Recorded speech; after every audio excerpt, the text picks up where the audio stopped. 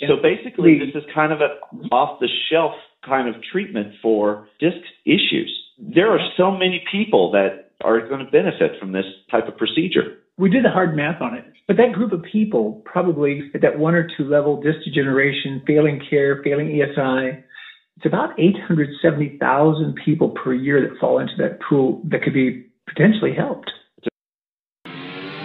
Welcome to the Regenerative Warrior Podcast, Doctor's Edition, one of the fastest growing regenerative medicine and anti-aging podcasts in the world. Each and every Tuesday and Thursday, I talk to the top experts to show doctors how to market, manage, and magnify their practice to help more people and make more money. Each episode is short and to the point without wasting your time with pointless conversation. Learn the skills to be successful without traveling to seminars or paying for expensive consulting fees. Are you ready? Because I am. I'm Dr. Ross Carter, and it's time to start the Regenerative Warrior Podcast now.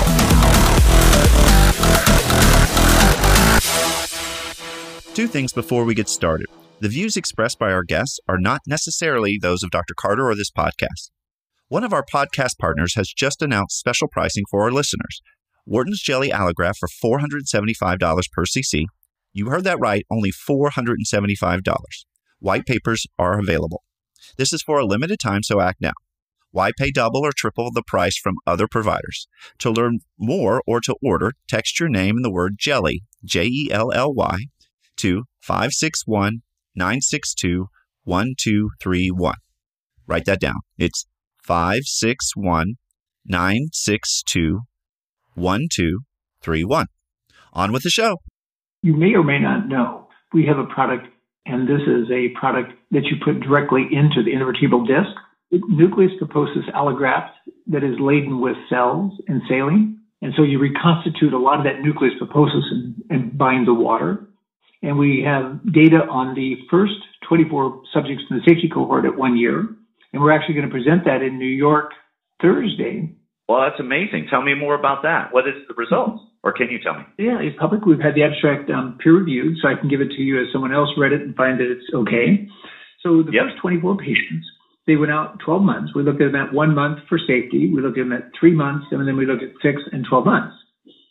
The idea in this was we did a modified intention to treat where we had a 3.5 to 1-to-1 randomized level 1 trial. 3.5 received the allograft called the Viadis matrix.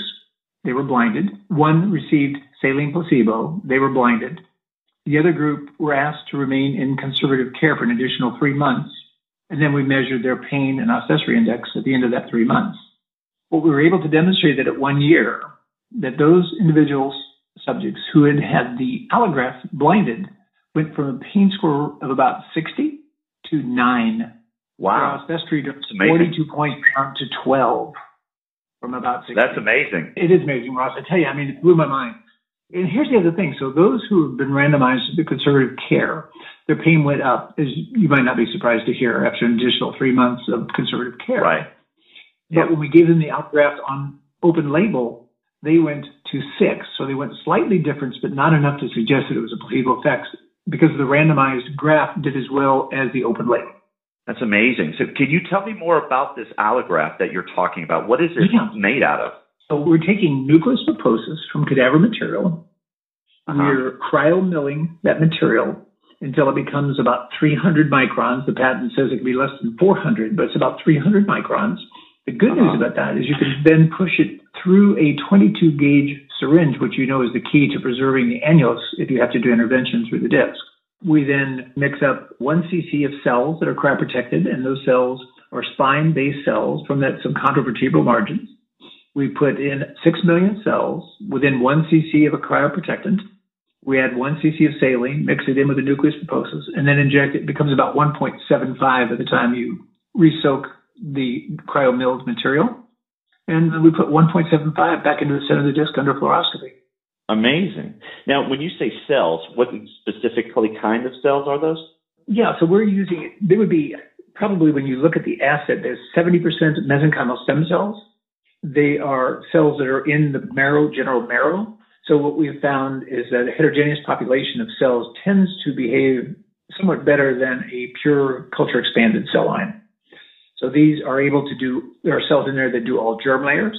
So we feel that, and you've read the literature, you know this, when you read Mark Irwin's and any number of other people, when you submit a cell lineage to an allograft, it takes on the characteristics of those materials. And so there's an exosome transplantation. So what we've done is we've looked at our cells as donors. We've looked at host cells as potential recipients or patient tissue. And we've demonstrated that if you mark our cell lineages, that you're able then to find that lineage within the cell body of the cells who are receiving them. Amazing. So you're using exosomes in combination for the signaling. Is that basically how it works? Just, as you know, in the exosomes, you can't suppress them. So we have done some quantification of our bone marrow product, and we know that there's 2,800 exosomes per cell, typically on yield. But rather than claiming the exosomes, we're claiming a bioavailable tissue that has a cell characteristic. In the broadest range, certainly the regulatory hurdle for exosomes is going to be pharmacology. I think that trying to identify single source exosomes without doing like a pharmacologic expansion is going to be challenging to FDA. But I think if you have a cell lineage that's replete with cytokines and with non-whole cell products, I think that we can safely say that we have a allograft that is functionally replete with all of the characteristics of a graft material. Now, is this only going to be used for disc issues, or are there other applications that this may be able to be used for?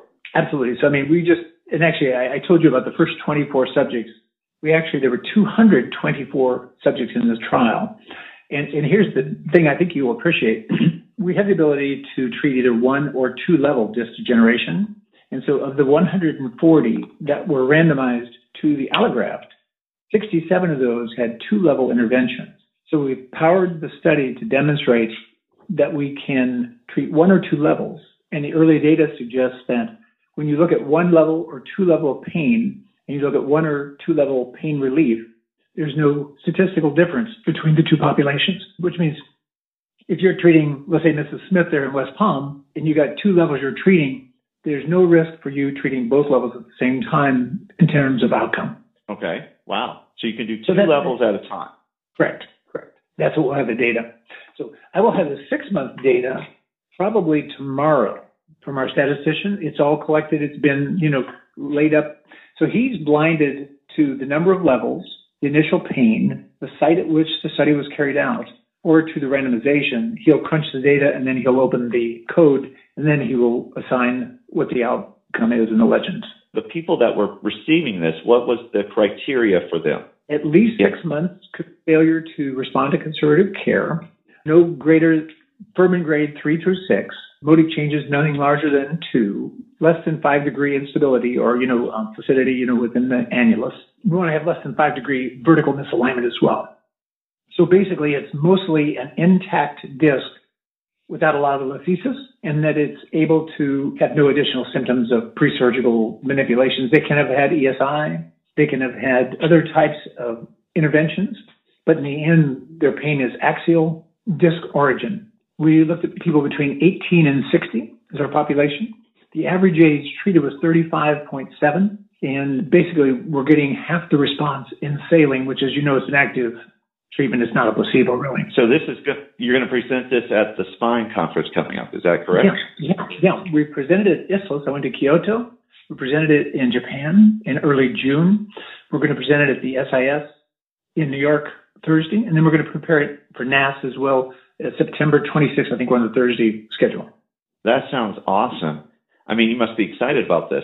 I'm absolutely numb. It feels great. We're doing so good. And I can also tell you, and you'll appreciate this, I think, as a practitioner, is that not only the disc that we treated retain its height, but that the discs that are rostral to the treated level at either 1 or 2 levels also sustained or increased in height.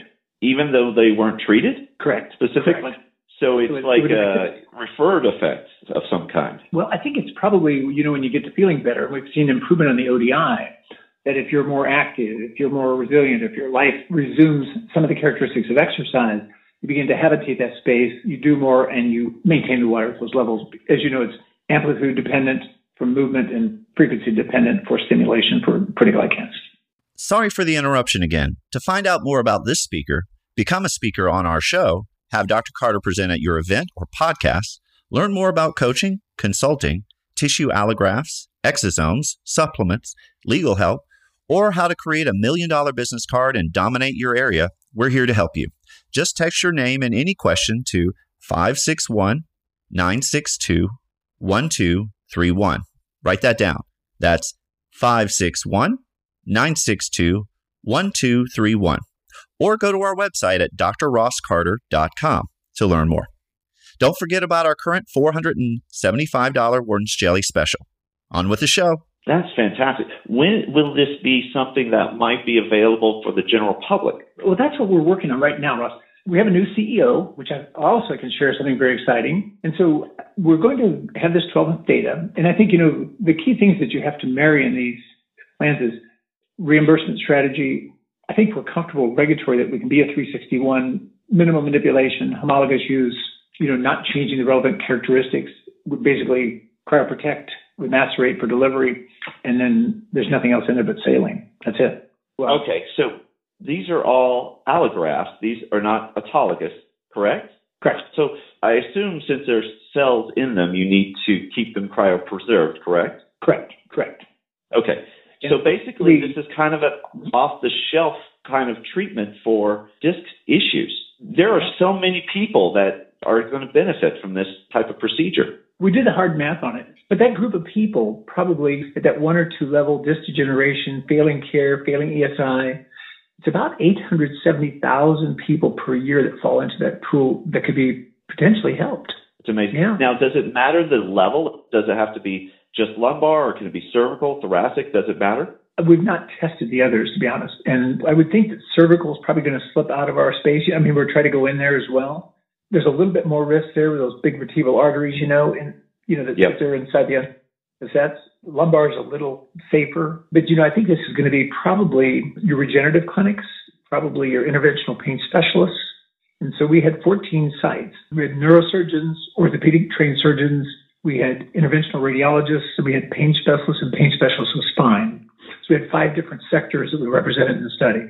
We're going to course the data to evaluate whether or not there was any difference based on their training in the outcomes, or any difference in outcomes based on the number of subjects they treated in the study. So we're trying to slice this as thin as possible to make sure that we haven't overlooked something that's a potential risk for patient care. We don't want that to happen. Yeah. So what's the next step for the company to be able to offer this for the general public? I mean, again, I tend to be a fairly conservative individual. I think we should wait until 12 months. So we offered the crossover, which I mentioned, would be an open label knowing you've got the allograft. I think we want to have all the data in, which is probably going to be February next fall. We're going to have all the data in by the end of October on the primary subjects prior to the crossovers. So I'm sure by December, we're going to have a pretty good idea how strong our data is, what statistical differences are, and what we could recommend in terms of treatments. Is it a one-time procedure? We don't know that yet. We know that the first individuals were injected August 22nd, 2017. They're 2 years out. None of those patients have had any diminishing of their outcomes. So you got 2 years from one treatment, right? Right. And without any failure with a total integration. And there's no correlation between MRI signal. Let me go back to one other part of the story here. So we used a blinded group of musculoskeletal radiologists. They compared their Fuhrman scores on ours. There was no correlation with Fuhrman scores prior to or after with the diagnosis, pain and ODI being the primary objective data points that we can actually correlate.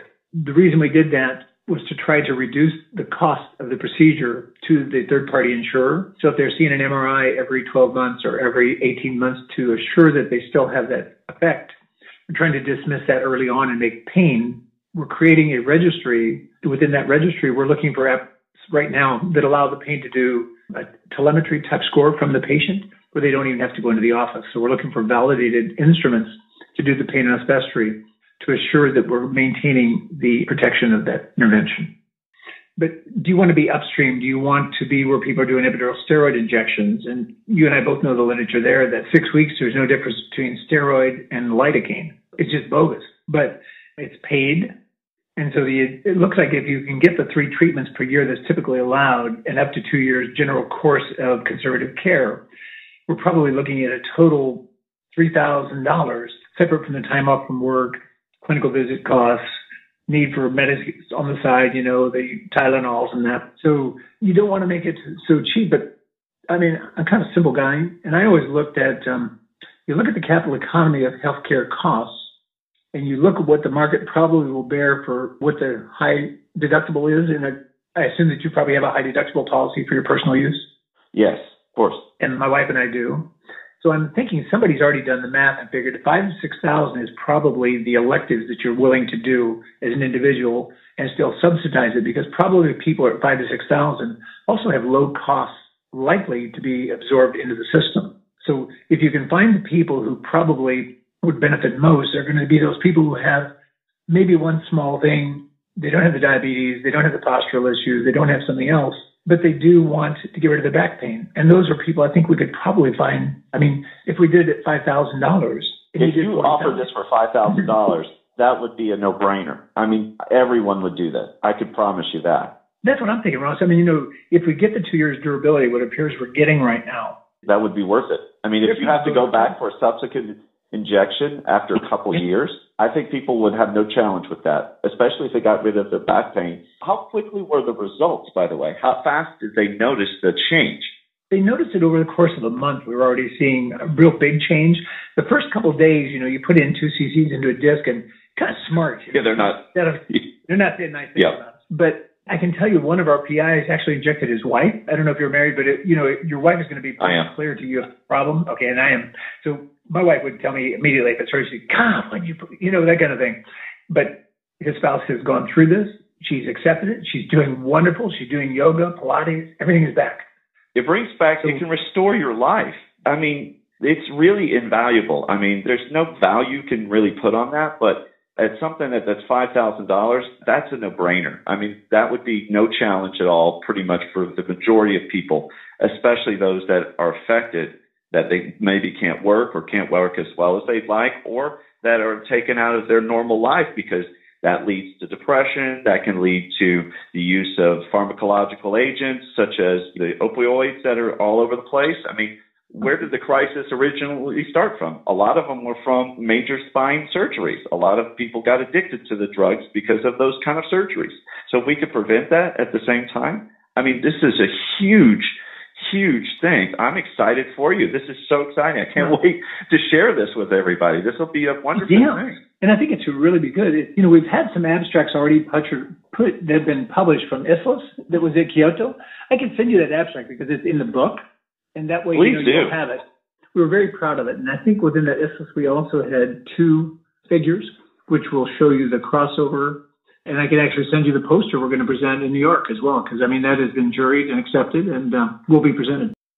Awesome. I have a question that I'm asking all the people that talk in this arena, especially about allograft materials. And what do you think about the future of allografts or placental tissue or whatever you're using? What do you think the future is of that in regenerative medicine? What would you say? I would say that probably the fixture of regenerative medicine has been founded on scaffolds, on materials, and on release. And I think that armature will exist in the future.